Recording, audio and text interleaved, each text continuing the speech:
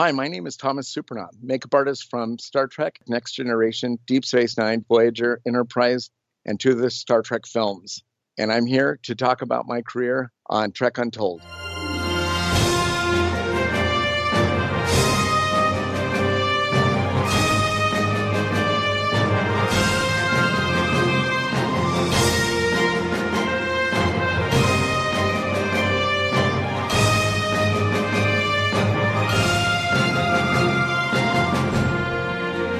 Hello and welcome to Trek Untold, the podcast that goes beyond the stars. I'm your host, Matthew Kaplowitz. You may be surprised to hear this, but can you guess which episode of this series has been the most popular so far? Would you believe it's not any of the celebrity actors we've spoken to? It's actually Michael Moore, one of the prop makers for Star Trek. There are other episodes creeping up behind him in terms of popularity, but as of now, it's the man who crafted the phasers, tricorders, and other tech and objects you see in every episode and in a bunch of the Star Trek movies. There's a real thirst for behind-the-scenes info about Trek, the real deep, nitty-gritty kind of stuff, and that's why I'm very excited to have today's guest joining us. On this episode, we're speaking with Thomas E. Surprenant, who spent about 15 minutes with me after we recorded the episode, coaching me on how to say his last name. Despite all that coaching, I'm pretty sure I still bombed it, but hey, Thomas, thanks for trying. Thomas is a makeup artist, specifically working in special effects, but also having done some beauty work throughout his career, who's worked on Star Trek The Next Generation, Deep Space Nine, Voyager, Enterprise, and two of the Star Trek TNG films, Generations and First Contact. Thomas was part of the team led by Michael Westmore that won the Emmy in 1995 for the Deep Space Nine episode Distant Voices, and the same team was nominated again a year later for that beloved episode The Visitor. He's one of the people responsible for giving faces to numerous aliens in the franchise, and today he tells us a little bit about working on Trek, as well as some of the other films and TV shows that he's been a part of. Now, much like that conversation I had with Michael Moore a few months back, I know practically nothing about makeup, and even less about special effects makeup. So if you're an inquiring mind like me who wants to know more about this field, you're about to get a really great education over the course of the next 90 minutes or so. So stick around, there's a lot of really great stories and a lot of good tips in this one. Before we jump into our interview, I want to remind everyone to follow us on Facebook, Twitter, and Instagram at Trek Untold, and that's all one word, no spaces. You can also support this show by visiting patreon.com/TrekUntold. If you want to check out some of our merch and put Trek Untold on a shirt, hoodie, mug, sticker, or something else, head on over to teespring.com/stores/TrekUntold to proudly display how much you like this podcast. And if you do happen to get some Trek Untold merch, go ahead and tag us on social media and let us know you got it. We'd love to see it. But most of all, please make sure to subscribe to this podcast and to leave a rating and a review. There's a lot of Star Trek podcasts out there, as I'm sure you already know, and leaving ratings and reviews helps people find us when they're searching for these types of shows. If you're already following us or offering your support in whatever way you can, be it a follow, review, monetarily, or even just listening today, thank you for the help. There's a family of Star Trek podcasts out there, and we appreciate you joining us here each and every week on the show. I'd also like to make a quick shout out to our friends at Triple Fiction Productions, who make some great 3D printed Star Trek inspired products for toys and people. But you'll hear more about them a little bit later on in the show. Now, without further ado, let's beam up this week's guest. Computer, access interview file. Affirmative. Initiating program. All right, and welcome back to Trek Untold. And now, joining me on the other side of the line, we've got a makeup artist who's been working for more than 3 decades. He has been nominated for 3 Emmys, and he's won twice, including for Star Trek. And he's also been part of 2 Academy Award-winning makeup crews. He's received Makeup Artists and Hairstylists Guild Awards. He's worked on so many movies and so many TV shows, from all the way back into the 90s to today. Today, we're speaking with Thomas Surprenant. Thomas, how are you today? I'm doing well. How are you doing? I'm doing pretty good. I'm hoping I said your last name right still, because I was having problems before, and I'm hoping I got it this time around. It sounded good. All right, we'll go with that. So thanks so much for joining us here today. It's our first time speaking to anybody in the makeup department, and that's a department I don't really know much about. I don't really know much of how it functions within the rest of the production. So, I understand what it is, but how it works all the departments and all the little bits and pieces of how you guys work, that's something I don't know, and I'm sure a lot of my listeners are just as curious as I'm going to be today. So I really appreciate you coming on board to enlighten us on what it is a Star Trek makeup person does. Okay, well, I have to give a shout out to my boss from the show, Michael Westmore. Mike is an Academy Award-winning makeup artist, countless Emmys. My granddad worked with him on Capricorn One. Anyway, he was our designer supervisor, and basically, he was the one who made sure everything fell into place, from the designs of the makeups and the characters, from beauty all the way to bizarre aliens, to hiring the appropriate people to do the appropriate things, and just try to keep everything running. And it was no easy task. I don't think people really understand the gravity of his position. When I came into the Trek world, it was, the sixth season of Next Gen, I think, and the second season of DS9. So he had two shows he was designing. As things progressed, on this, when we were doing like the third season of DS9 and the seventh season and final season of Next Gen, we also ushered in the Next Gen movie generation. So he was designing and supervising three shows, two television shows and a major motion picture. And it was the first motion picture of Star Trek with the new Next Generation crew. And he worked his butt off. I mean, I don't think people realize how hard that man worked. Well, he's going to come up a lot today for sure, because I've got plenty of questions to ask about him, his involvement as well. He gets kind of lost in the mix, even though he was such a big part of what Star Trek is. I do think his name kind of is not always in the big conversations.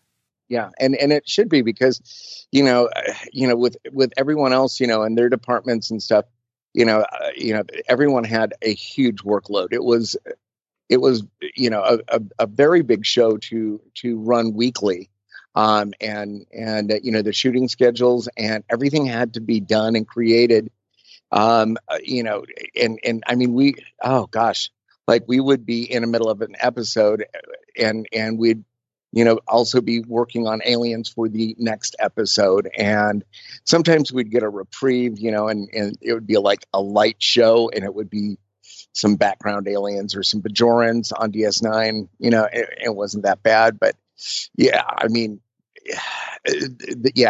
there was a huge amount of people working on the show for heavy alien days. And we would have whole sound stages dedicated to makeup artists. And if it was a big a big alien show on Voyager or Next Gen and DS9, we'd have two sound stages, plus the upstairs lab, as we called it, filled with makeup artists, doing aliens. So we're going to talk a whole ton about that. But before we get into your time with Star Trek, I want to discuss what you did before you got there, because you've had quite a journey to get yourself to there. So I want to start this off by asking the same question we start all these interviews with, and that is, Thomas, what's your earliest memory of Star Trek? My earliest memory of Star Trek, watching it in reruns when I was a small child. I mean, I hadn't, been to kindergarten yet, so 4 years old maybe, and just loving the show, and it, lying on the floor, in the house in Burbank, California, watching it on one of those old television sets. And it just, it was like my weekly, treat. I loved watching it. And then, throughout my life, it's just been a huge part of my life. And, it's one of the odd things about Star Trek was, when I was an early teen, this one teacher I ended up moving to the Midwest because of family or whatever, and I was in the middle of nowhere, and this one teacher was like, I have a friend who's really into that Star Wars thing. Well, come to find out, it was Star Trek. Yeah, big difference there. Yeah, and so she introduced me to this fellow teacher friend of hers, Phyllis Sutter, and she would have like viewing parties and stuff, and she had two kids my age, and we'd all hang out and, have like, barbecue and whatever and watch Star Trek. And she had them all on VHS, and this was like early 80s. And she ended up getting involved with the Star Trek convention circuit and kind of managing appearances for DeForest Kelley and James Doohan. And I got to meet them, and Susan Sackett and, the original, cast. And it was really amazing. Back then I was inspired, I wanted to do makeup. So, I did like a Klingon forehead, like built a costume. This was before the term cosplay, and entered a costume contest, and yeah, it was great. Kind of having a little in to that world of Star Trek and meeting Star Trek actors.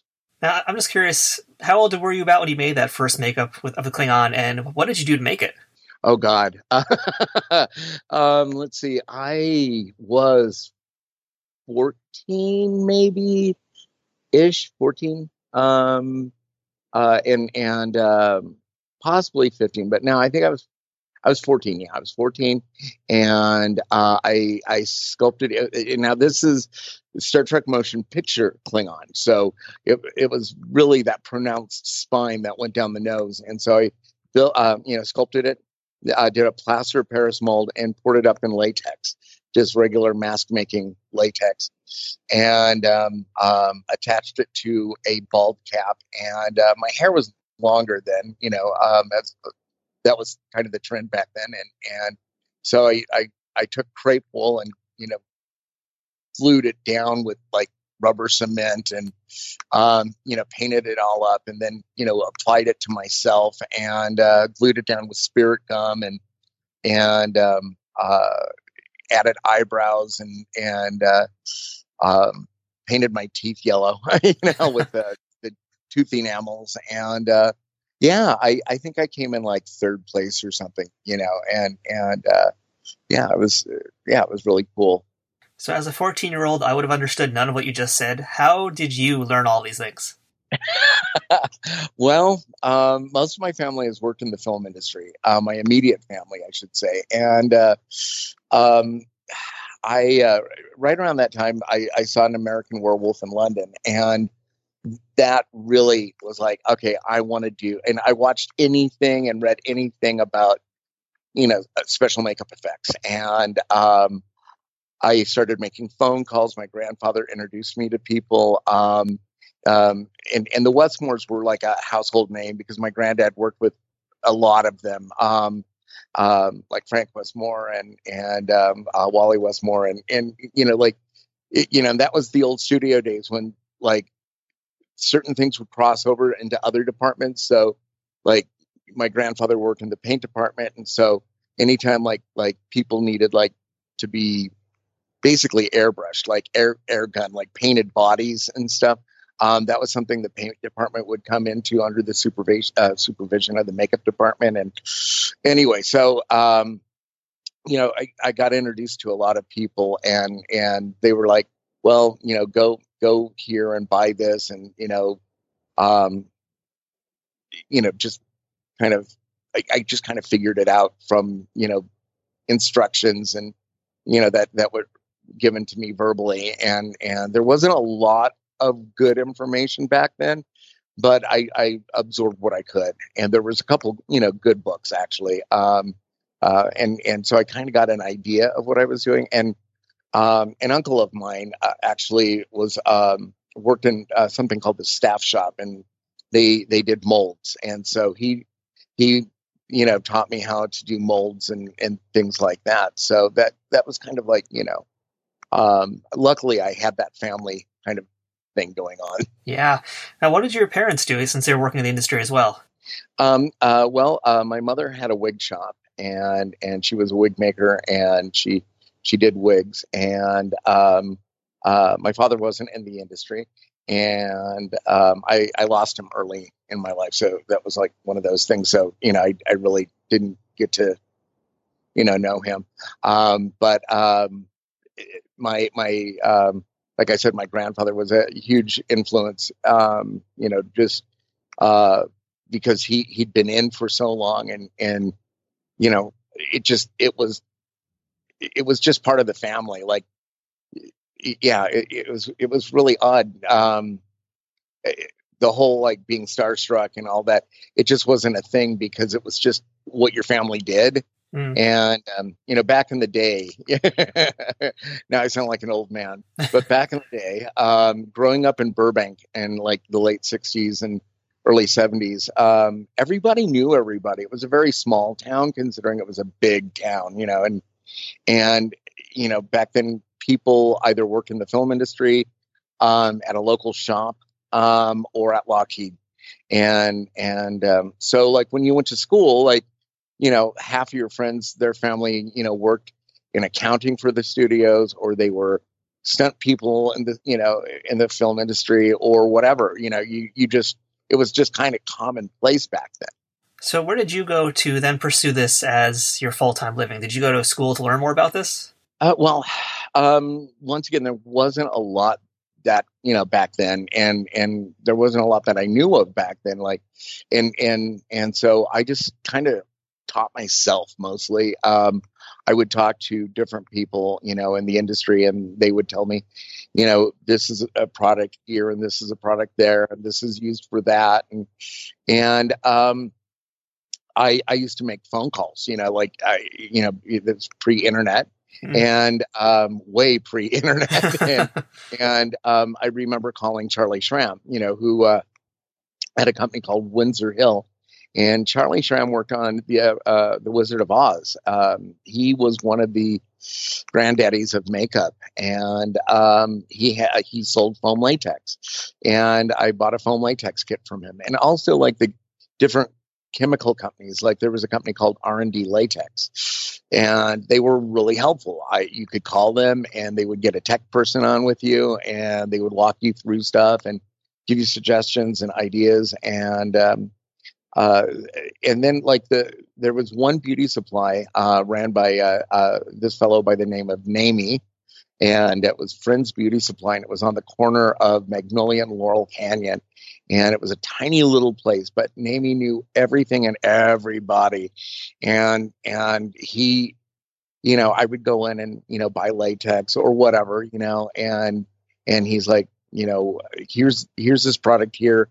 And he would give me like a sample kit of something. And he's like, try this out. So, I just, I started making a logbook of all the different companies and talking to their tech people, and it was really helpful. And it was really accessible back then, which is odd. I mean, it was just, I think it was just, being personal and speaking to a person instead of, just an email. Yeah. You're doing this all on your own. You're basically writing your own Bible, if you will, to how to do this kind of stuff. How did you get your first professional gig doing this? Oh gosh. Well, I had this friend who has since passed away, Tony Ruprecht, and Tony had so much faith in me. He wasn't much older than me, just a few years older, but he was already working, and he did a lot of. He was kind of known for his mechanical effects and stuff, and he was just super. I mean, he was really well rounded. He was great at everything he did, and he let me know about this job in like opening and like it set me up for an interview, and I went and interviewed with Kenny Myers for Return of the Living Dead 2, and I went up and with a buddy who interviewed as well, and I got the job, and it was all lab work, and I learned so much in the few weeks that I worked on that. I mean, stuff that I didn't really know, like like some really cool techniques. That was my first professional gig. Now, were you purely doing like special effects makeup, or were you doing also kind of, I guess, beauty makeup as well? Well, on the side, I was doing beauty makeup. There was this one, and it really bothers me. I can't remember his name, but the department head for Universal Studios way back when they had a legitimate like makeup department, and it was still like the studio system. Really nice fellow, and he always took time to show me things and talk to me about makeup, and he told me to learn everything I can, like learn hair, learn this, learn that. And he said, honestly, um, because I was like, oh, Rick Baker, like so many kids who were into this were Right. at that time, and he's like, well, you know, the reality is, you need to know everything. You need to know beauty makeup, historical makeup. You need to know how to make beards and lay beards and mustaches and because that's going to be your bread and butter. Rick Baker, is a phenomenon. It's not everyone can, just make monsters and stuff. Your career is going to be more than monsters. And I took that to heart. Also, a friend of my grandfather was a gentleman by the name of Chris Mueller Jr. He sculpted all the original stuff for the Disney theme parks, like the Pirates and stuff like that. He was the chief in charge of all that. And he also sculpted the creature from the Black Lagoon costume. Oh, wow. So he was actually, prior to the film industry, like a legitimate, like formal artist and sculptor. And he kind of put me straight on some stuff. I brought some stuff in to show him, and he was like, "What is this?" And I'm like, "Oh, this is a mummy, and this is this monster, and whatever." And he's like, "It's ugly." And I was like, "Whoa," and and that old timey, like grumpy, grouchy, but it sunk in. He's like, I the next time I, see any of your work, I want to see you sculpt like a man's face, like a bust, or a woman, or a child. Better yet, sculpt a baby. And I'm like, whoa. And he's like, we all know what they look like, and if you can make it look real, then you've accomplished what you've set out to do as a sculptor. It's like, and then he explained that it will help me make believable monsters. It's like you could just sculpt anything and call it a monster and throw blood on it, but the more you know about anatomy and the way everything works, like all the different structures underneath flesh and things like that. It's just the mechanics of movement and things. It really kind of like, those couple comments really, sunk in and hit home. And I was like, okay. So I did go to cosmetology school because one gentleman said, learn everything, and so I thought maybe the cosmetology school would be a good thing. And it did. It taught me about skin. It taught me about skin care. It taught me about hygiene for skin and for yourself as a professional, and which, that leads into another story of, some makeup people I've seen who know nothing about like kit sanitation and like that procedure right there, especially in the day and age we're living in right now. Oh, yeah. It's very important not to contaminate your makeup, and it just, so that gave me a really good foundation on, how to present myself and how to go about, setting things up and all that. Just hearing about your beginnings and this early part of your career, it's really a testament to the power of saying yes to things, because you're doing all these cold calls, and these folks you call, they could have just said, no, go away, kid, you bother me, but they actually took the time to really teach you things and give you so much information, and that's just really amazing. I feel like that's something you don't really hear about as much today. Yeah, it was a really friendly atmosphere. I wrote an article a while ago for Neil Gorton, who's a dear friend of mine in the UK, who did Doctor Who and a bunch of other stuff. I mean, the guy's amazing. His career goes way back as well. But he asked me to write this article, and it was basically about, what we're talking about now, like kind of the roots of things, and like, like the 80s, it was a huge time for effects makeup.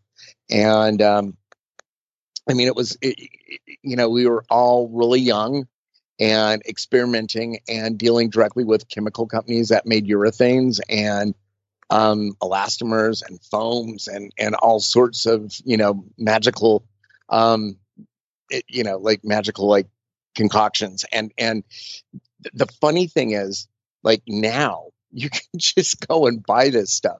There are shops designated, just for effects makeup. And oh gosh, there's a ton of different places. Effects Warehouse in Philadelphia, Motion Picture Effects Company. Most beauty supplies, big Hollywood beauty supplies, have an effects division where you could go in and say, I need foam latex, I need an 8-pound polyurethane foam, and some epoxy or whatever, and they have it. And before then, it was like, there was one wonderful lady, Sandra Berman, who had a shop, and she was the first to introduce effects materials back in the 80s, to the public. So at this point now, I want to jump into a little bit of your early career before we get to Trek, talk about some things you did before Trek, a few things you did after Trek, and I want to start things off with one of the things that I like the most that you did that I can, off the top of my head, recognize, and that's Buffy the Vampire Slayer from 1992. So what did you do on Buffy? Wow. That was a really, it's weird that you'd bring it up. What is it now? The 30th anniversary? Just about. I mean, yeah, it's just about close to 30th, right? I'm bad at math, but it sounds about right to me. Yeah. Well, the funny thing is, I just watched it last week. I haven't watched it in a while, and people were posting a bunch of stuff about it recently on social media, and why not revisit? And boy, I didn't realize it was going to make me so emotional. We lost so many wonderful people from that film, and it just wow, and it brought back so many good memories too, and like we had so much fun considering the amount of work that went into it and how many nights we shot. I got a call from a friend of mine, Michelle Bueller, who I have to give props to, because she always had faith in me too. She was one of the people who early on in my career, just liked my skills, liked me as a person, and wanted to work with me and kept me working. And I really appreciate that. She was an amazing lady to work with. I haven't worked with her in forever, but I think the last thing was It's Always Sunny in Philadelphia. But anyway, I got a call from her to come in, and I'm like, Buffy the Vampire Slayer. Like everyone, back then, yeah. Like you heard that, you were like, what the hell? And I had the same reaction to another film many years later. I got a call from Drew Barrymore about Donnie Darko, and I'm like, Donnie Darko. And anyway, so Buffy, I go. And my first night was just kind of like hanging out. And it was the graveyard scene where Buffy, first gets her cramps and the two vampires come up from their graves and attack her. And, it was kind of a big deal because, Donald Sutherland's there, and it's like he has his own personal makeup artist, and it's Donald Sutherland, for goodness sakes, and anyway, and I met Christy, who was just a doll. I mean, she was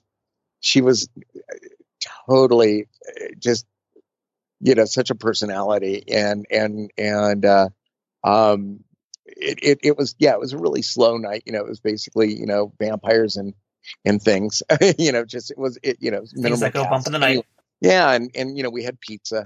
Pizza and vampires, Hollywood. Yeah, it was. Michelle's ex-husband brought like some pizzas from this really nice Italian restaurant. Anyway, so we were sitting like in Griffith Park, with this cemetery set built outside, and at night eating pizza with vampires. But yeah, it was crazy. And then it just.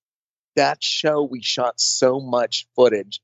I want to put this out there. So if anyone, hears this, and I put this out there before, hopefully somebody gets on it, but we shot so much footage. Like it would have been a darker movie and a little more intense movie. There was a ton of dream sequences where Buffy meets Lothos, Richter Hauer. It just, there was so much more meat, so to speak. And they edited all that out. And it's sad because I think the Buffy fans, the diehard fans would love to see that. It was so much fun. Like we would also cook. Um, it was a different time, but like we would cook in either Rutger's trailer or Paul Rubens' trailer. I mean, we had a cater. I mean, it was a feature film, but like Michelle was like, "Ugh, the catered food," and she's part French and lived in France for a while, and so she was very particular about things. And most everyone was like, "Ugh, catered food." Anyway, so so different people would take turns cooking, and I remember like bringing stuff in, and we'd be sitting around in the actors trailer, like Tony Basil was there, and like Richter and Richter's assistant and Paul, and it would just be all sitting around with the makeup crew. It's very intimate, and sometimes somebody from wardrobe would be there, and we'd have a bottle of wine, and we'd all have like a glass of wine with it. It was very urbane, and the nights were long. I mean, we would start before sunset, getting everyone in makeup, and then we would shoot all night until sunup, and it was like and you felt like a vampire, there was just so many funny little things that happened on this show. Oh my gosh. I mean, that this would be a completely, like a 3-hour interview just on Buffy. I mean, the amount of stuff that happened on that show. And yeah, it was so much fun. And the last week of shooting was 7 days. We shot 7 days straight. And we were all making really good money because of overtime and things. Oh, yeah. And I remember I think it was the last day, or the second of the last day. No, it was the last day. I ended up, we were down in Santa Monica, and I ended up calling the Broadway Deli, I think it was, and I ordered like all this champagne and caviar and like creme fraiche and bread and different things. And like nibbly things, just a bunch of plates of nibbly things and olives and whatnot. Anyway, and I set up in this one room at the stage, and it was kind of like, a little thing, come by, grab some champagne. It was like my thank you. It was my big, like, true gift or whatever. And it was like that, like there was these Letterman jackets from the movie, and Rutger Hauer bought the entire crew a Letterman's jacket, and it was, wow. I still have mine. It's purple and like cream, and with like a red satin lining. And now you got to put a picture of that up on Instagram so we can all see that. Yeah, yeah. It was, it meant so much. And then like Luke Perry, like the first night I met Luke, I didn't realize who he was. I mean, I never watched 90210, but I'm a sci-fi horror person. Yeah, I'm like, same here. So I didn't know who he was, and I thought he actually was one of the stuntmen, and he said something kind of snarky, and I said something back to him kind of snarky, and we won't get into it, but I was just like, oh, you smart ass, and anyway, so when he left the trailer, our hairstylist, Barbara, she's like, oh my God, do you know who that was? And I'm like, I don't know, one of the stunt guys. And she's like, oh, that's Luke Perry. He's like our lead actor. And I'm like, oh. And she's like, I think maybe you should apologize to him or like, clear up. Like, and I'm like, oh dear. Well, later on that night, I'm touching Luke up, and, we're waiting out rain because it was pouring down. We had like this crazy, bout of rain while we were shooting, and so we're at Disney Ranch, and we're under like a tent waiting for the rain to stop. And I kind of pulled Luke off to the side and said, hey, I hope I didn't insult you, whatever, blah blah blah. And he goes, you really didn't know who I was? I'm like, no, I'm sorry. And he's like, no, that's cool. And then after that, like him and I were buds, and like it was weird because like we kept missing each other on different shows, and I would have makeup people randomly go, Luke says to say hi, and I'm like, oh my God, this many years later, and it's just such a shame we lost him, because there was no one nicer, no one kinder, no one more professional. I mean, he was just absolutely the best guy you could ever work with. Now, you mentioned before you also worked on Donnie Darko. I'm curious what you Yes. did for that movie. Frank the Bunny's makeup. When he takes off his bunny head, I'm the guy who shot his eye out. Okay. Yeah, so I'm kind of curious about that too, because I know like a lot of what you have done is horror films in particular. So I'm curious, how often you're called in to make a monster type character or an alien character versus just doing like what you did on Donnie Darko, making a person look like they're dead or mangled up. Oh gosh, well, the fun. Okay, let's bounce back to Buffy. When I got hired, I didn't get hired to do effects makeup on it, even though I ended up doing effects makeup. I did Hilary Swank's makeup and Paris Vaughn and Michelle Abrams' makeup, Buffy's friends, and the random guy, Ben Affleck. I had to make him look sweaty when he was playing basketball. It's like. Except his nose. His nose had to be powdered, but everything else had to be sweaty. Movie sweat. Anyway, but most of my career actually, honestly, has been beauty makeup, but it seems like I've done more effects makeup. But then again, I don't know, maybe it's half and half, but most of the jobs that I've got hired for, it seems like have been like kind of boring beauty, except like on Star Trek where I did, prosthetics and sideburns and like some female aliens that needed to look beautiful and alien. But it's I guess it's about 50-50. But the how I got Donnie Darko was I knew Drew Barrymore, and she called me and asked if I had help out on this little film she was doing, and I'm like, yeah, sure. And she told me what was required, and I was like, yeah, that's easy. So tied an eyebrow and sculpted a prosthetic and molded it and ran it and made my way to Santa Monica where they were shooting for the reveal scene. And and then I met this wonderful actor by the name of James Duval. And since then, Jimmy and I have become, really good friends. And he's one of the nicest people you'd ever want to work with. And just a joy to work with and funny as hell. We actually had to walk from the makeup trailer up I forgot Montana Avenue or whatever in Santa Monica to the movie theater we were filming at, and there was these two older women who were walking and kind of talking to themselves, and here's Jimmy and I walking up, and he's in his bunny costume holding his bunny head with his eye shot out, and the two ladies look up and see him, and they like quickly divert their stare and like hurried past us, and I was like, okay. I think that's a compliment to your makeup job, isn't it?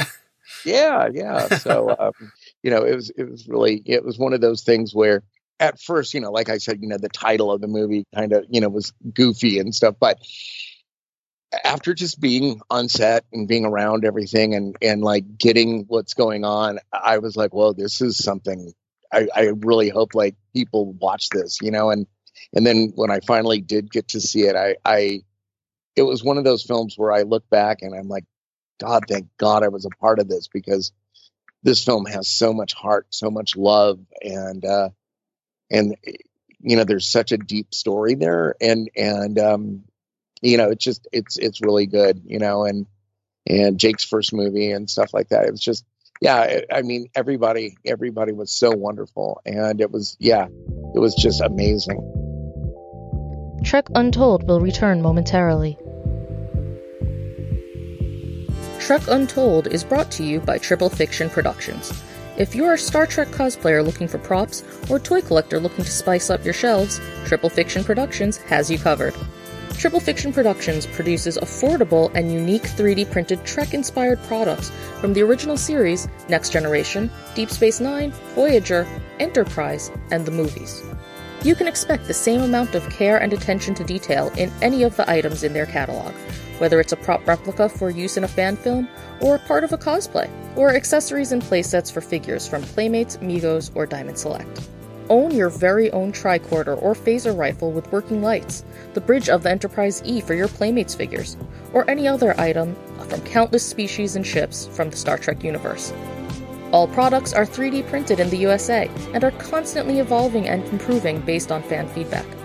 To learn more about their products, visit them at triple-fictionproductions.net or on Facebook at facebook.com/triplefictionproductions. Triple Fiction Productions, taking Star Trek where no 3D printer has gone before.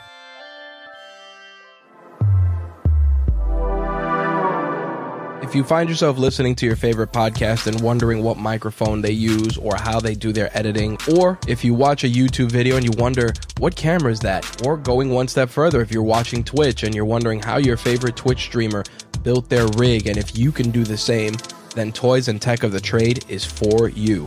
Toys and Tech of the Trade is an interview series where we sit down with content creators, entrepreneurs, and discuss the gadgets and gear that they use to create their content and run their businesses. We use toys in a broad sense, meaning the stuff that just puts a smile on your face, whether it's action figures to something a little bit more complex like musical instruments, cars. You'd be surprised what people consider their toys.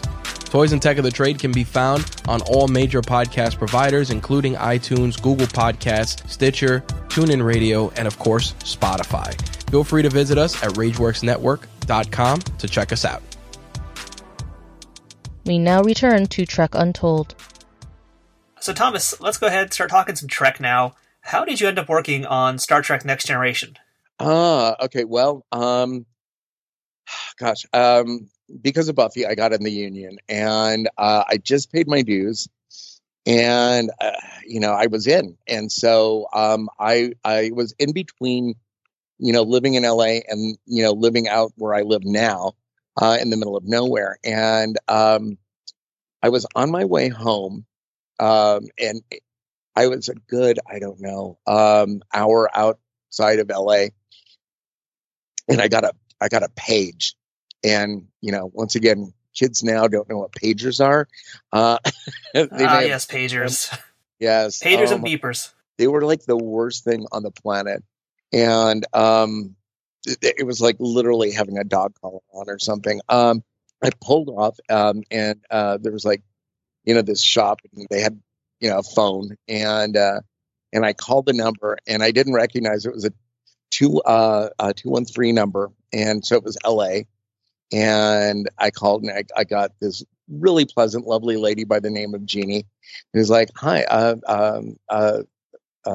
I'm returning this page," and she's like, "Hello, this is Jeannie with the Star Trek makeup department and Michael Westmore's office." And I'm like, right then, I just kind of froze and I got a lump in my throat, and I was like, "Oh God." And she's like, "Are you available to come in this afternoon?" And I'm like, "No." And I was like, "Oh God." And she's like, "Hang on a second." And she put her hand over the mouthpiece and she's mumbling something to Mike. And she gets back on and she goes, "Are you available to come in tomorrow morning?" And I'm like, "Yes." I didn't even really think. I was just like, "Yes." and I'm like, "What do I need to bring?" And And anyway, so I got home and I packed up everything I had. And I was sweating. I was like, I was miserable. I was like, and I go in and, I go through the gate and, and I'm trying to be cool, but inside I'm dying. I'm like ready to vomit, and we're on this stage and, I'm asking where, the stages, and I get there and I set up, and luckily there's this guy that I know and he's setting up next to me and he's a wreck. He's scared and nervous. And I think this is his first time on Star Trek as well. And we were just doing Bajorans. And I mean, for me, who's already done prosthetic work prior to, coming into Star Trek, I was like, okay, it's just simple. This is a really simple makeup. And so, and I watched this show and I know what a Bajoran looks like. And so, yeah, it went really easy and smooth. And, I got more calls. Actually, my first day wasn't on Next Gen. It ended up being on DS9.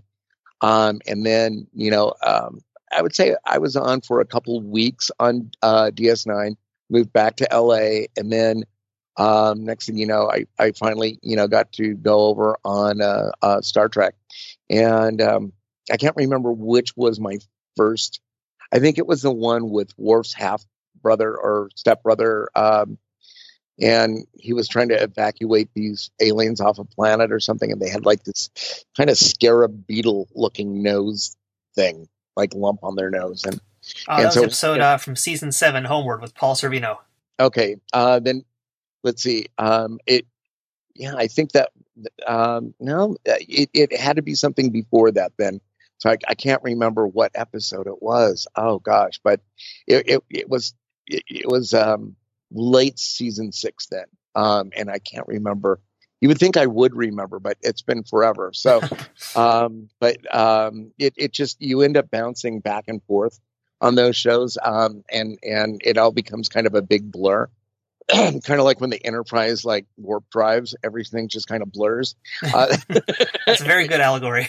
And it just, after a while, it's like, okay, it's a Boolean. Oh, okay, it's it's a Cardassian. It's and it's like you just kind of get it, after a while. But, yeah, because at one point you were working on Deep Space Nine, Next Gen, and Generations, also, right? Yes, yeah, that was crazy. Like I would be hired, for one show. Like I like the hire would be for either DS9 or Next Gen or Generations, and I would come in. And we would have spillover, it's just pretty much like everyone was working, and it was one of those times. Also, there was other shows going on in LA. There was I believe Buffy was just started up, and there was Babylon 5 I believe was going, and there was so everyone was working, and so there wasn't a lot of people to pull, from the union. So basically, I would be doing sideburns on Starfleet guys for Generations, and then doing a bunch of post-apocalyptic survivors for the Court of Q for Next Gen, and then I would like have like some big head alien to do for DS9. And I mean, it would be like a flood of people coming in, plus trying to get things prepped and, painted, for DS9 and getting stuff prepped for Generations. In fact, the Scar, Mike had me do the Scar material.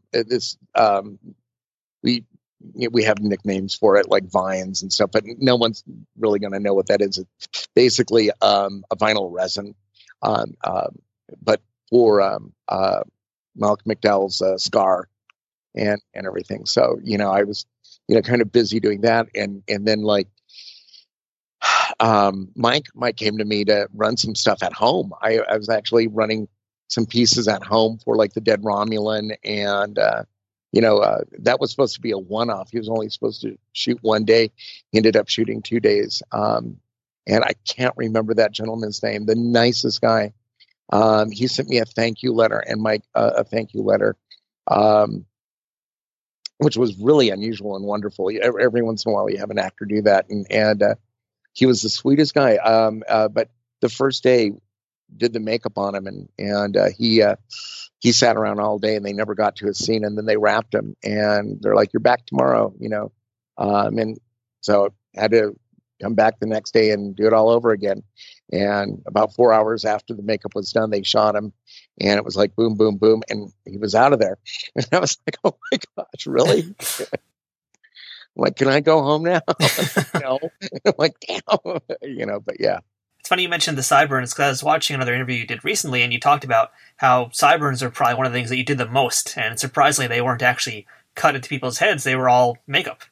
Yeah, I mean, for some actors and stuff like that who could grow them, those like those were, the way they, had their hair cut and stuff. But for the majority, they were either lace pieces or they were hand laid. And only certain people, would get like handmade lace eyebrows, or not eyebrows, but sideburns, and the rest of them were laid. And I know for like deep background, I've heard stories that they were just penciled on, and I never did that. I mean, I can lay hair well, especially back then. I could do them very quickly. So All right, so let's get into the nitty gritty of what it is you would do as a makeup artist and what the process is to, especially on a Trek show, to make someone into an alien. And in this case, I want to actually use an example of Roxanne Dawson from, let's say, Unimatrix Zero when she was in Borg makeup. And not saying you worked on this character or didn't, but I just want to use this type of person as an example. Okay. The reason being is because we talked to Michael Moore a few weeks back about prop making. He talked about the collaboration between departments to make things happen. And so I wanted to bring a Borg into this equation to see if there's any back and forth between departments, because the Borg has all these electronic pieces, while the Klingon has got all the ridges and all that kind of stuff. So, right. So let's start at the very beginning with this process. Like, does it start with the script? Is there an illustration or a concept given to you first? And where do you guys go from there?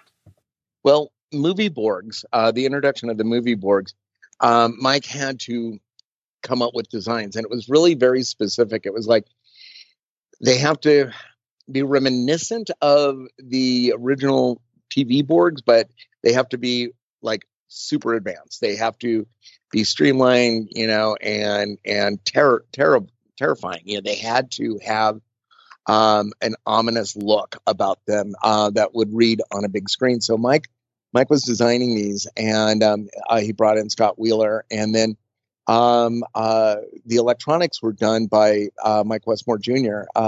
And the suits were actually farmed out to Todd Masters' shop, and so like this effect shop outside of Paramount actually had to cast everyone, and build the suits, and the suits were amazing. And then there was like a suit crew, and they were separate from the standard wardrobe we had on the film.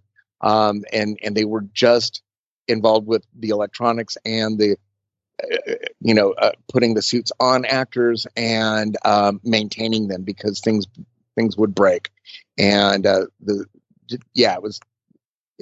was rough, especially when Borgs had to take and do stunts and things. So it was totally a group effort to get a Borg, just put together and on screen. Kind of like the Jemadar. The Jemadar were wardrobe, makeup, and special effects collaboration once again, because of that tube going into the neck that had to pump white, precious white. Yeah, and it was like this. I forgot exactly how it was done because I talked to our special effects guys about it, and it was just, I'm like, damn, that's really smart, because it looked like it was actually pumping stuff up, but it was basically just kind of bubbling the liquid up to a point, and that's as far as it went. And as far as any of that went, that had to be attached by the special effects people, because that was their rigging, and with wardrobe coming in and accommodating, so I mean those kind of makeups, I mean they were a big deal, because you had to maintain all of those different things, and it was like battery operated, and so like they had to be switched off in between scenes, and sometimes the tube would come out, and that's not good, so yeah, it was different things would malfunction, and we all had to be, all hands on deck for it. So can you kind of walk us through then what you do to make, let's say, again, a Klingon? I was using it before Roxanne as a Borg, but let's say a Klingon or a Jem'Hadar. What's the process to get an actor from, looking like a normal everyday person you see on the street to getting them to look like a Klingon with Borg makeup or a Jem'Hadar soldier? Well, I remember Mike handing over Martok to me. Like I got to establish Martok. During the Dominion Wars or whatever, somebody else took over because I was on something else. But like the first time you saw like Martok, that was me.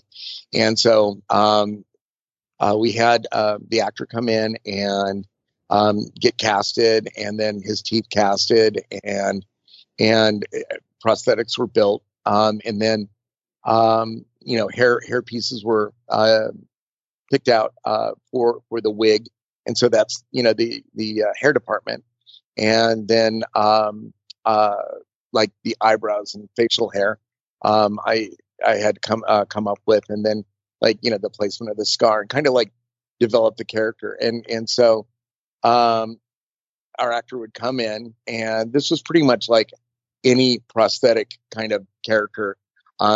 We had these black T-shirts with they looked like something from Flashdance, like the arms were cut off, the sleeves were cut off, and then the neck would usually be opened up a bit too, and so your actor wouldn't just be shirtless. They would come in and this black T-shirt and maybe part of the wardrobe on, and then we would do the forehead and nose and whatever other pieces were needed, and then they would go off and see hair, and hair would attach the wigs and stuff. Then they would come back to us after wardrobe for like the final stuff, like eyebrows and mustache. You'd have a Klingon who was all done, but they wouldn't have facial hair and eyebrows. Like it just, it was weird seeing like Klingons without the facial hair. But anyway, and that pretty much was, good for like, the asparagus head character. I don't even remember the name of that race of alien, but the guy would come in a black T-shirt, and the Jemadars, same thing. Cardassians, the Cardassians especially, like the T-shirts had to have like the neck area really widened because of those big neck appliances. Now, did you also work on the Deep Space Nine episode Blood Oath? Yes. Okay, yeah, that's like one of my favorite episodes. It's got like all the original Klingons back in action. Can you tell us a little bit about working on that episode, and especially being around those original cast members and getting to do the makeup with them? Well, it was a huge honor, and it was scary because, like, a couple of these actors, I guess, hadn't done anything in a while, and they were just icons, and I remember being in the lab with Gil Mosco and Hank Eads and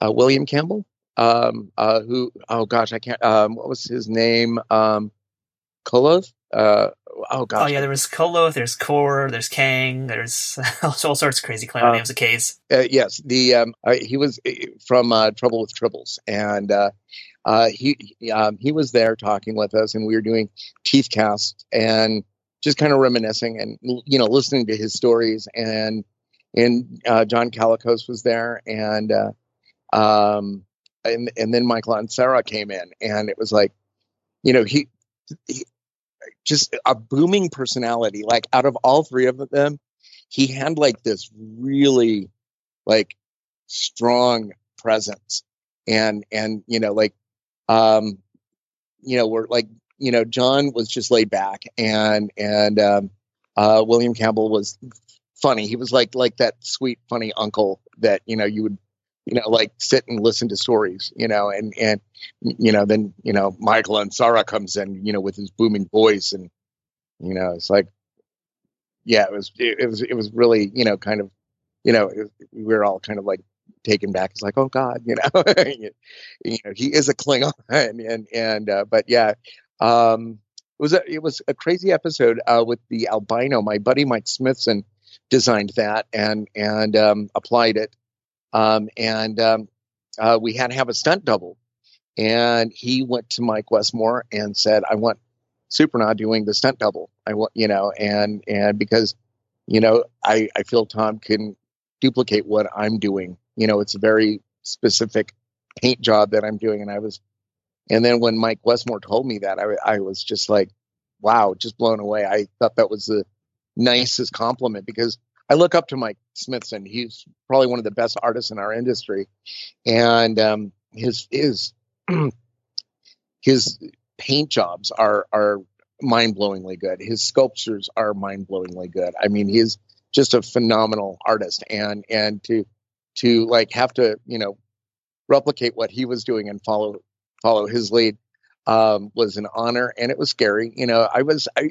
remember now, I was young. I was like one of the youngest people to get on Star Trek at that time. I'm sure there's younger people now since, but I mean, I was just in the union, and I just didn't want to screw up. I always had that in my head. It's like, don't screw up, don't screw up. This is a big deal, and also, just honoring Star Trek, and everything that's went before, and so I guess I built up a pressure for myself, but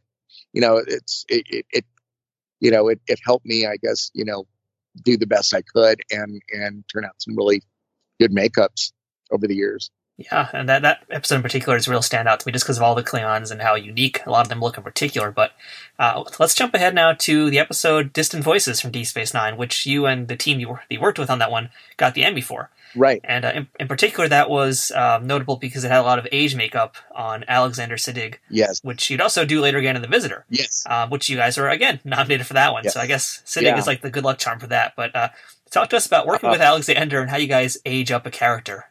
It's funny, like I'm so used to just saying Siddig, but like yes, first of all, we'd already been working together and stuff like that, and he's probably one of the sweetest guys you'd also want to work with. Like pretty much all our actors were great. I don't think I ever felt like there was any like weird rift or anything. Everyone was amazing. It was like family. I worked with Marina Sirtis a couple of years ago, and we were talking about the family feel of the show and how hard it is for other shows. Like, a lot of them never get that family feel, and it was definitely like family on Trek.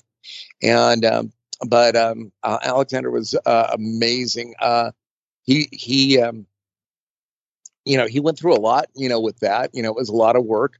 Not just putting up with the prosthetics, but becoming old, mentally becoming old and being that character and not overdoing it, not being, like cheesy about it. And I think, he was so fluid. He made it work so well. I mean, if you had a bad acting performance, the makeup would have suffered, but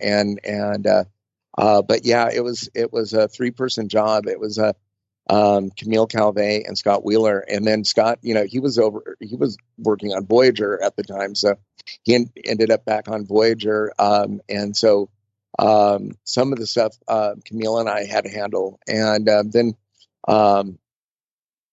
with the next time we had to do age makeup, I got to kind of do it on my own, which was great, and once again, Alexander was just a wonderful person to have sitting in your chair for hours. I mean, great personality, great stories, just a beautiful human being. And yeah, it was an honor, and then, being nominated for an Emmy, like I was like blown away. I'm like, wow, this is crazy, and then I buggered off on a movie for a while. And then I left that film because I just I kind of like butted heads with the first AD who was insulting and rude. It just became ugly. And I was like, I don't need to be treated this way. Anyway, I'm not going to mention the film, but Rutger Hauer was in it.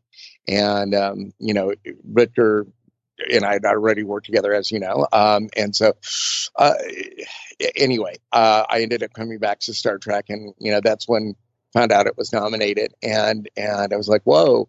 And like the whole Emmy thing, it was just like, what do I wear? It's like, and it's a good problem to have, and it's just odd because like, I'm just out there. I'm a little different than like your average, like, like company man.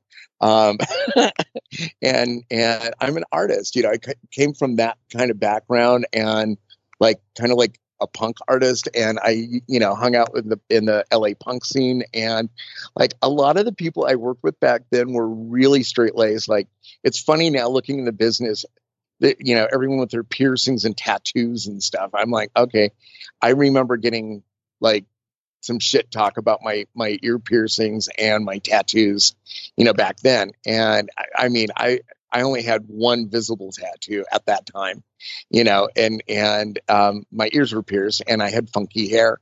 And I mean, like seriously, yeah, some people, you know, made some, you know, asinine comments and stuff. And I'm like, I've heard them all my life. I don't really care, you know, six and stone. But anyway, so I ended up getting this at the time. Once again, you have to remember the time this was. Like sarongs and like, you know, man skirts, you know, were really popular. And I found this great Donna Karan sarong and this really nice like Nehru collar coat to go with it. And you know, had a pair of biker boots and which you really couldn't see because of this sarong hanging down. And anyway, so I'm like fashion forward. I'm like doing something like, you know, like from a Gautier show. And because it's a big deal. It's the Emmys, right? This one friend of mine who's since passed, Mark Toussaint, who I love dearly and respect with all my heart. This man, I mean, he goes back to like, you know, like the second Count Yorga movie and like, you know, like Mannix and like old television series and stuff. Anyway, Mark Toussaint said, Tom, you're not going to wear a dress, you know, to the Emmys. And I'm like, it's not a dress, you know, and I was explaining, he's like, you know, he goes, you're not in Sri Lanka. And I'm like, I know, but it's like, this is the fashion right now. He's like, I will buy you a suit. It's like, you know, it's like after work, let's go buy you a suit. And I'm like, no, I already bought this. I already spent money.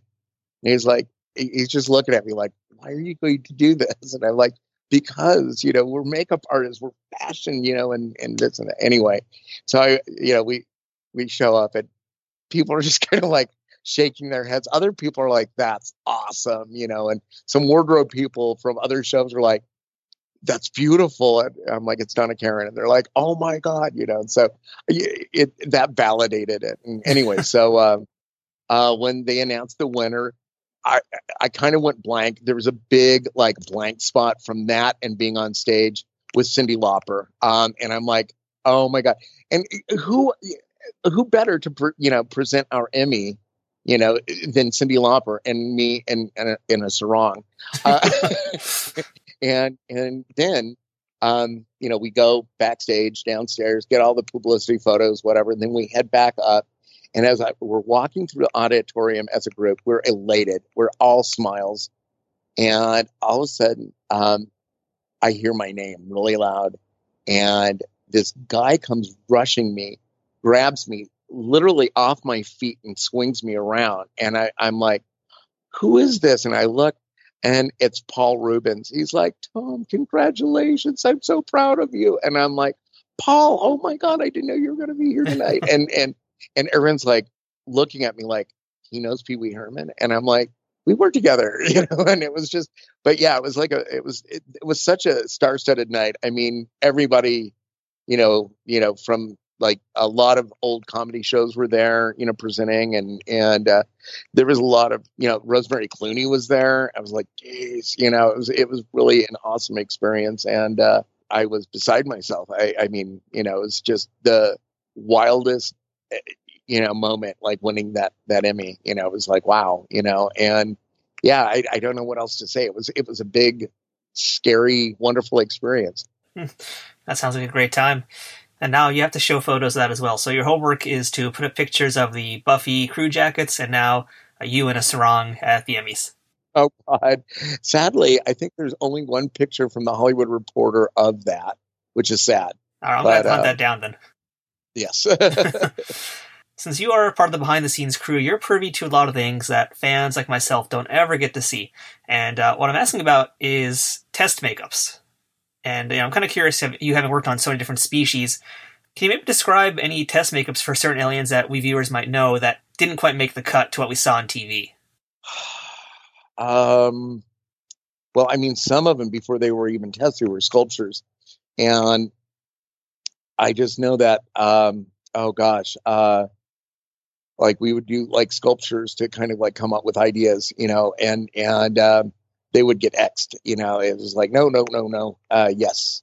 and maybe elements of other things thrown in to get the final design. But I can't remember anything really super specific. You know what? Oh, now here's one. It was that Next Generation episode with the mummified crew of Riker's old ship that's like half phased in, like Philadelphia Experiment, half phased into an asteroid. Does that ring a bell? Yeah, I can't remember the name off the top of my head, but I know the one you're talking about. Yeah. Oh gosh, it was like, okay. So we did some tests and we had to take them over to Rick Berman's office. And it was weird, like going there with, Mike Westmore. I mean, he's the Michael Westmore. It's like, he's a big shot, it's like, he's, high roller. He's like the guy. And it's like, he's going to, he's going with us over to Rick Berman's office. And, he, you could tell that there was a distinct, different attitude, because he's now going to, the big shot guy, this is, Rick Berman. And we had to go and present, and, he was just very mellow. He just sat there and he kind of looked at things and he's like, okay, yeah, that's good. And it was like, okay.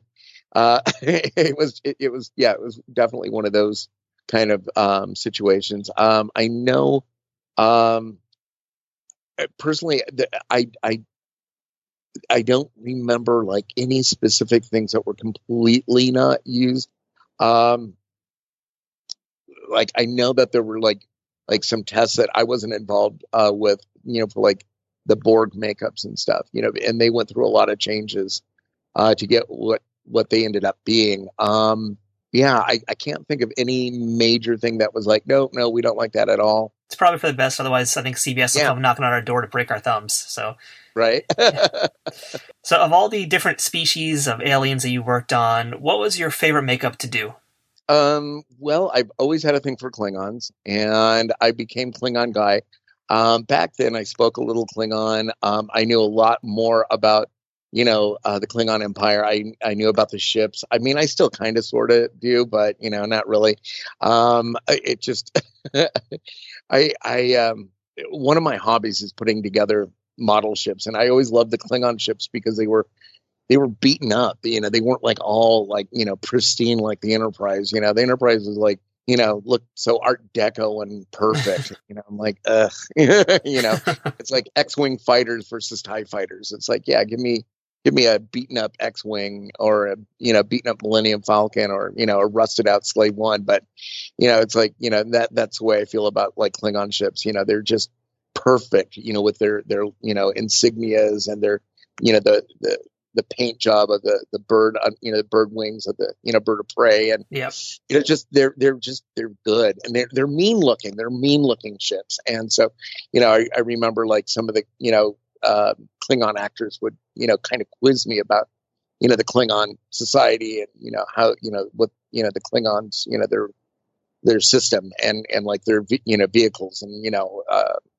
like what station is which, and I used to know all that, but anyway, geek. Anyway, I'm gonna ask a loaded question here. What do you think about the Klingon makeup on Discovery? I think the makeup crew, is great. I mean, it's a great makeup crew, but it's just I think that so much stuff gets over designed, and like. I'm okay with it, I guess, but this is going to sound really not nice, but I don't see the functionality of things now. Like things are over designed, like their wardrobe, like their armor is so busy. It's like, it's not Game of Thrones, kids, it's like, but like, the makeups kind of remind you of some of the stuff that Barney Berman designed for the reboot of Star Trek that you never saw because like that whole Klingon thing was cut. The JJ Star Trek, so the reboot, but they did all this Klingon stuff, and most of them had helmets on, and it was like when the Romulan guy ended up being captured by the Klingons or something. Anyway, you never see those makeups except like on the special edition Blu-ray or whatever. But they're more beastie looking, and like I think I come from the Gene Roddenberry school of Star Trek, and I really it's about it. Star Trek to me is about morality and stuff, and like the commonality of things or whatever, and like the established stuff. And I think we veered a lot of it's kind of like really far away from it, just because we have the technology to like go above and beyond and go crazy with designs and whatever. But yeah, I'm giving you way too long of an explanation, but nah, just they're a bit beastie. I pretty much agree with you with your statement on the approach to Klingons. I kind of agree with that, and it seems like as much as I do like them, it's also like they're kind of trying to show off what they can do more so than have that realism that kind of got with all the other series.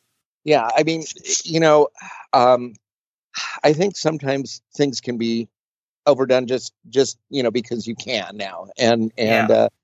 it's like this was good, but let's throw another set of arms on something or whatever. It's and it's weird because like on Enterprise, I had kind of a Klingon issue there, and there was that one episode where you had the Klingon running, into like a grain silo or something. God, it's been years since I saw that episode, but it's like, okay, at that time, Klingons should have still, had their, Mongolian humanoid look, and everything. And with Trials and Tribulations, when we went back in time, and Worf had to disguise himself, it was like, yeah, there's, that whole unspoken Klingon thing. Why did Klingons just look, like like raiding Mongols or something? It's weird. So yeah. So Thomas, what was the worst day you ever had working on Star Trek where things just didn't work right for you at all? I have two. Oh boy, this is good. We were working really, really ridiculous hours. Like I was getting maybe 4 hours of sleep, and I was just living on the other side of town. I was living in like Beverly Hills, West Hollywood border, and coming in at like 4 a.m. and working until 7 at night. 8 o'clock at night, 9 o'clock at night, 10 o'clock at night. And as the week progressed, and anyway, I was sculpting upstairs, and I literally just fell asleep. I was sitting down, at, the counter with my sculpture, and my head just went down onto the counter. And then all of a sudden I hear this voice, and I realize it's my boss. And I snapped to attention, and like, oh God, I hope he didn't see me. And he's like, oh no, that's fine. You didn't need to get up. And I'm like, I thought for sure I was fired. I was like, and it's just, I don't know, I was that nervous, but like, because Mike wasn't like that. I mean, he wasn't like, you're fired, anyway, he was so wonderful. And he actually said, take one of those sound blankets underneath there and just kind of crawl underneath there and go to sleep. He's like, I've had to take naps too. And I'm like, no.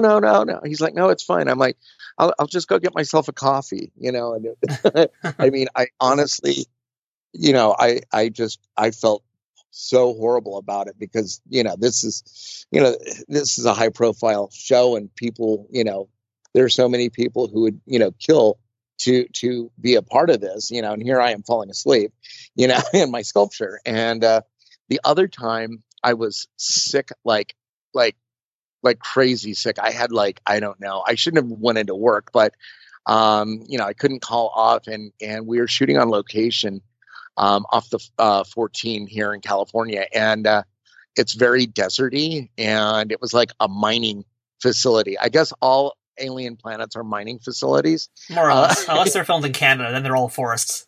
Exactly. Oh my gosh, that's so true. But we're out there, and it's hot right now. I mean, it's probably 105 degrees outside, and it was like, I think it got up to like 102. Plus, I'm running a fever, and we're doing Cardassians And what were the other aliens? Oh my gosh. I think it was just Cardassians, and then I can't remember all our main cast. I want to say Colin was there, maybe. Anyway, Oh, is this the but there was episode this where Kira and O'Brien go to liberate a Bajoran camp or something? Gosh, I was delirious with fever. Yeah, good point. Yeah, there was a big spaceship crashed into the side of this mine facility, like this mining area, right? They built this big ship, and when I was driving, I saw it, and I'm like, holy crap! If anyone's driving on the 14 and looks over, they're going to go off the road. It's like there's a freaking spaceship crashed into the side of the mountain here, and it looked.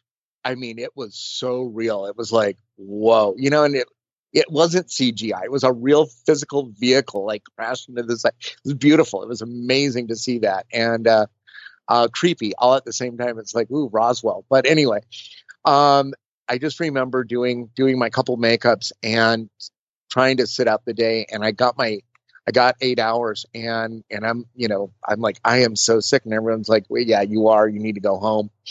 So I finally got to go home, and just driving. I mean, I don't even know how I got home. It was, the great bird of the galaxy was smiling down on me. I mean, so yeah, that was probably one of those days. It's definitely not an easy day. So, what was the most important lesson that you learned during all of your time working with Michael Westmore? Gosh, there's so many, but like one thing in particular kind of comes to mind is, I asked him, how is it you can maintain such an even keel, like throughout all the crap that's going on, and like, it just, with the hours and this and that, and he goes, well, I learned a long time ago, don't bring work home with you, and don't bring home to work with you. Good lesson. And that's probably like one of the most beautiful things, and that can, like translate, across the board to any job, Read a while back, you had created your own special effects makeup line. Do you still run that business? Yes. Thomas Surprenant Creations. It's a prosthetic paint. It was used on Star Trek for a ton of characters over the years. It was around 89 when I first kind of started, formulating everything.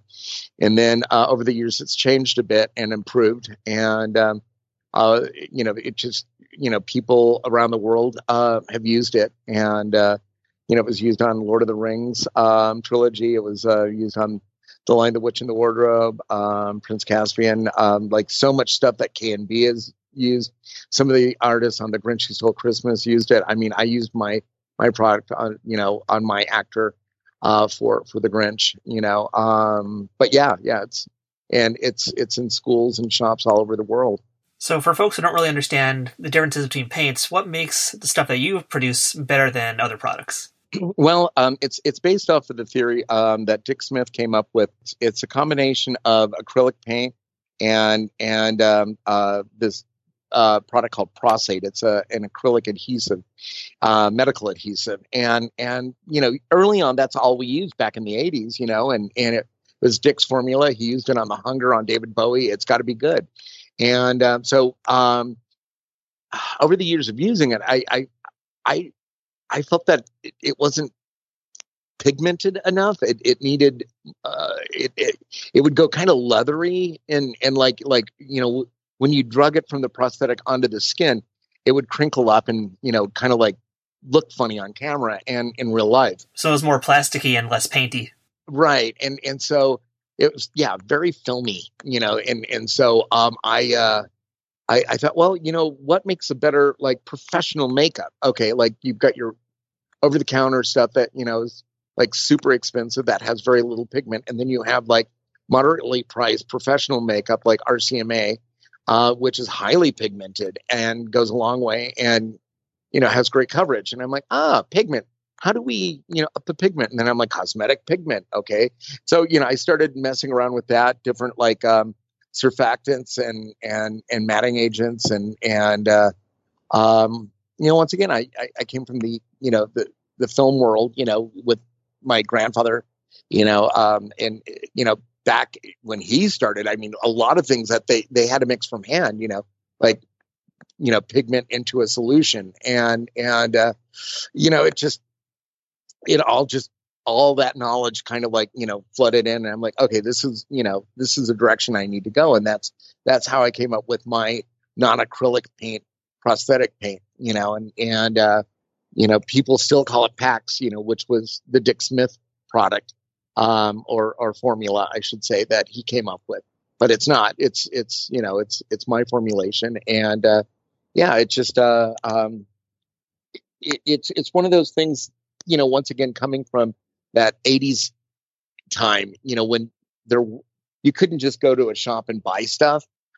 You had to make stuff, you had to compound things, or go to one of these companies that supply, urethanes and whatever, and say, hey, I need this compounded.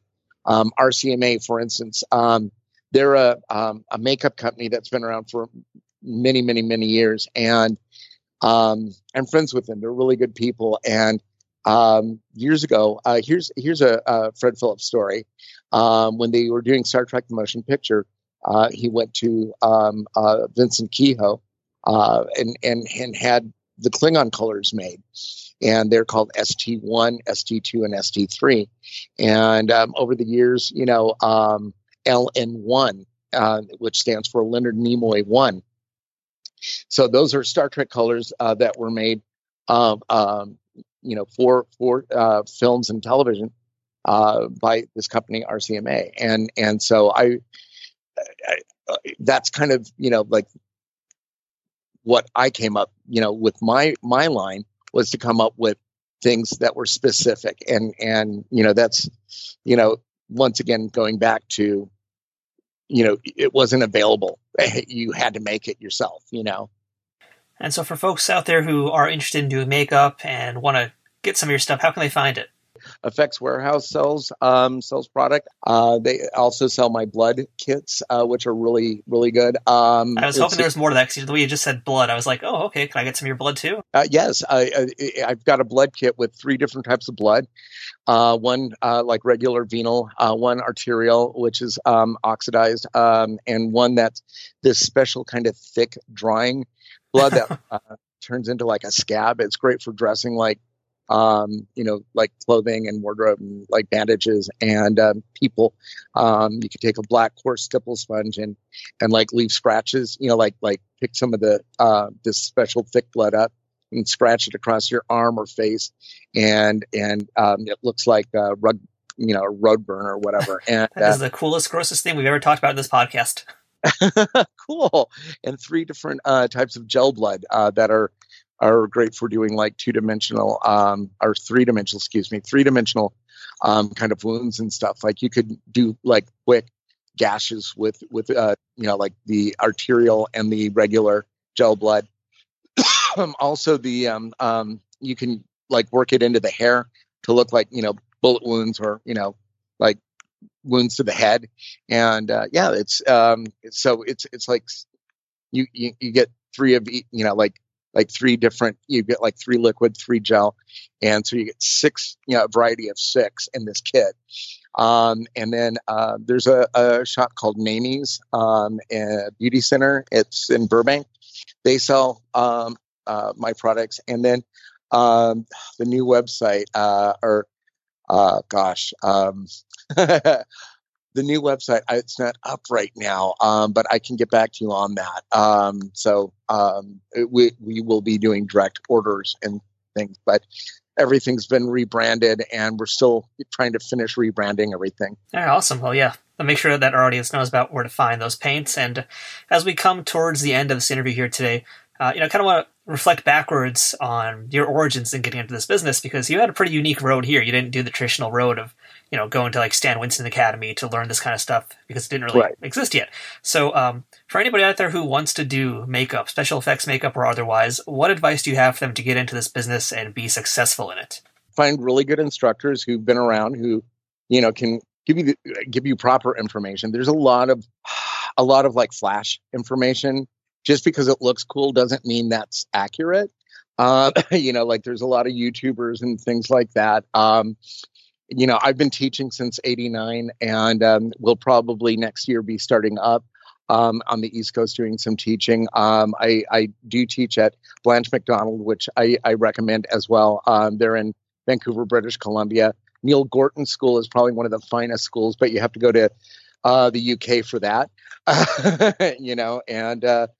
But I think one of the things is what I have been getting, like the feedback I get is like, I'll have students who are in a 7-week, 8-week course who want to do like a Grinch costume. I'm like, okay, you've never sculpted before. There's no way in hell that you're going to be able to do that in the allotted time. It's like you have to learn to crawl before you walk, before you run. And I don't want to see a half-assed job in your portfolio. It's like, it's like, once again, I go back to what I was told. It's like, learn things that you see every day, and it may not be, a big bloody vampire or a big monster of some sort, with, like teeth growing out of its face or something. I want to see something I see every day, like an old person or, a character makeup and stuff. So, it's basically observing from life. Yes. These are things that if you get it right, no one's going to know. But if you get it wrong, it's going to stand out. It's like, and stuff that's going to help you get in. Like, I know a lot of people want to be on set and be doing like, they want to be venial or something. And it's like, well, no, you have to work to get to that point, and you have to be really good. And it's, and that goes for like people who want to get into shops and stuff like that. It's like, I want to be lead sculptor. No, you're not going to get in being a lead sculptor right away. You're going to have to work your way up. Unless somebody is really willing to take a chance and you're that outstanding. But some of the stuff I also recommend is hair punching, learning how to punch hair, learning how to tie hair. To get really good at that, shops are constantly looking for people to punch hair or tie hair, because of all, the fake heads, like how many times on a lot of these shows, once again, Game of Thrones and stuff, where you have like dummy, bodies getting decapitated or set on fire or whatever. All that hair has to be punched in one at a time. It seems tedious and a lot of work, but it also will get you in the front door if you're good at it. And because there's only a handful of people doing that, and who, kind of made a name for themselves, with their speed and accuracy of doing it. So, yeah, I recommend learning everything, just like what was recommended to me. So, Thomas, last question today. What is the best thing about being a part of the Star Trek universe? That's a really good question. It's the best thing I've asked all interview, apparently. You get a free small drink and a small popcorn at your local cinema. No, that's not true. They really should, though. I mean, I waltz in there with an Emmy. I should get something, right? Anyway, best part of being part of the universe is Star Trek fans are freaking amazing. Probably the most kind, loving, like supportive group of people who really care. Like it's odd. Like, I'll meet like closet Star Trek fans who are in our industry, and, like I'll be talking to somebody, and then, when the crowd kind of like thins out and it's just me and that person talking, they're like, "You worked on Star Trek?" And I'm like, "Yeah." And then all of a sudden it goes into like dilithium crystals and like warp drive and stuff. And I'm like, okay. It's like, but yeah, like Star Trek, being part of the world is great because like there's so many, wonderful people who care about Star Trek and Gene's vision for a better utopian future where, money and greed isn't a thing, and people of all backgrounds get along and celebrate each other. And, it's not too hard to imagine that, I mean, given a Philip K. Dick future or a Gene Roddenberry future, I'll take Gene Roddenberry's future any day. Absolutely. And so for folks who want to see more of Thomas's work, of course, you can follow him on Instagram, which is his name, Thomas S. Surprenant at IG. I'm going to have a link, of course, in the show notes so that this way you make sure you don't misspell that name that I'm currently butchering with my mouth. But yeah, it's pretty great because it's, basically food photos and photos of horrible, vicious, gory makeup. It's a real great contrast. I'm enjoying that. So, Thomas, thank you so much today for being so generous with your time, your knowledge. This has been really great, really a lot of great stories, and hopefully we'll have you back here another time to tell some more Star Trek tales. Well, thank you so much because, it's really an honor. I mean, it just, I went into something that I really loved. I was just being asked to work on Star Trek was beyond a dream come true. I mean, I grew up with it. It was such a huge part of my life. And to actually be a part of, the actual show. And it just, and being asked to talk about it. It's amazing that, people, care, it's wonderful to know that you've done something that has affected people and hopefully in a positive way, like, Gene's vision once again. And, you asking me, reaching out to me to talk about Trek. I'm grateful and very thankful. Well, I'm grateful to you saying yes, because, again, going back to what we said way at the beginning of this interview, that's the power of yes. I mean, you could have said no, but you said yes immediately. But, I'm very, very happy we got to do this, and we got to connect. So, thank you for everything you did here today. And, of course, as always, with all of our guests, thank you for your contributions to the Star Trek universe.